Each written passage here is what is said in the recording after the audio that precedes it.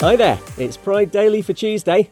Let's get you right up to speed with a few stories you might have missed over the holidays. Work on legalising same-sex marriage in Greece is still going ahead, despite big opposition there from the influential Orthodox Church. Its governing body, the Holy Synod, has put out a statement focused on the raising of children, which claims they're being treated as accessories and companion pets for gay couples. The Church also says no amount of political correctness can bypass a child's innate need for a female mother and a male father.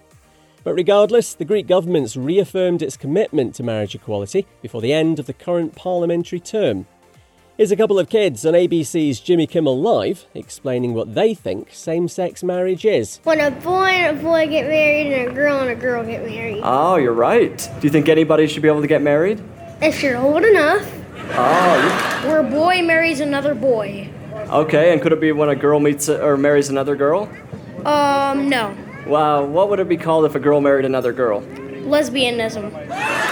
Greece legalised same-sex civil partnerships 9 years ago.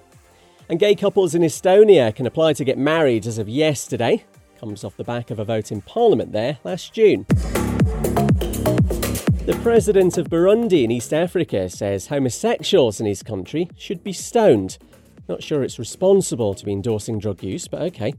And Evariste Ndayishimiye didn't stop there.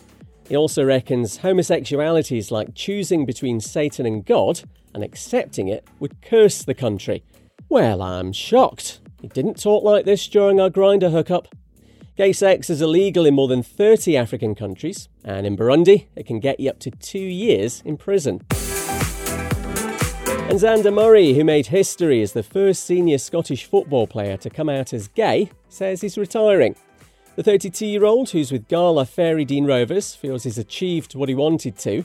He's become a vocal advocate for LGBTQ+ equality and led the Pride March in Edinburgh last year.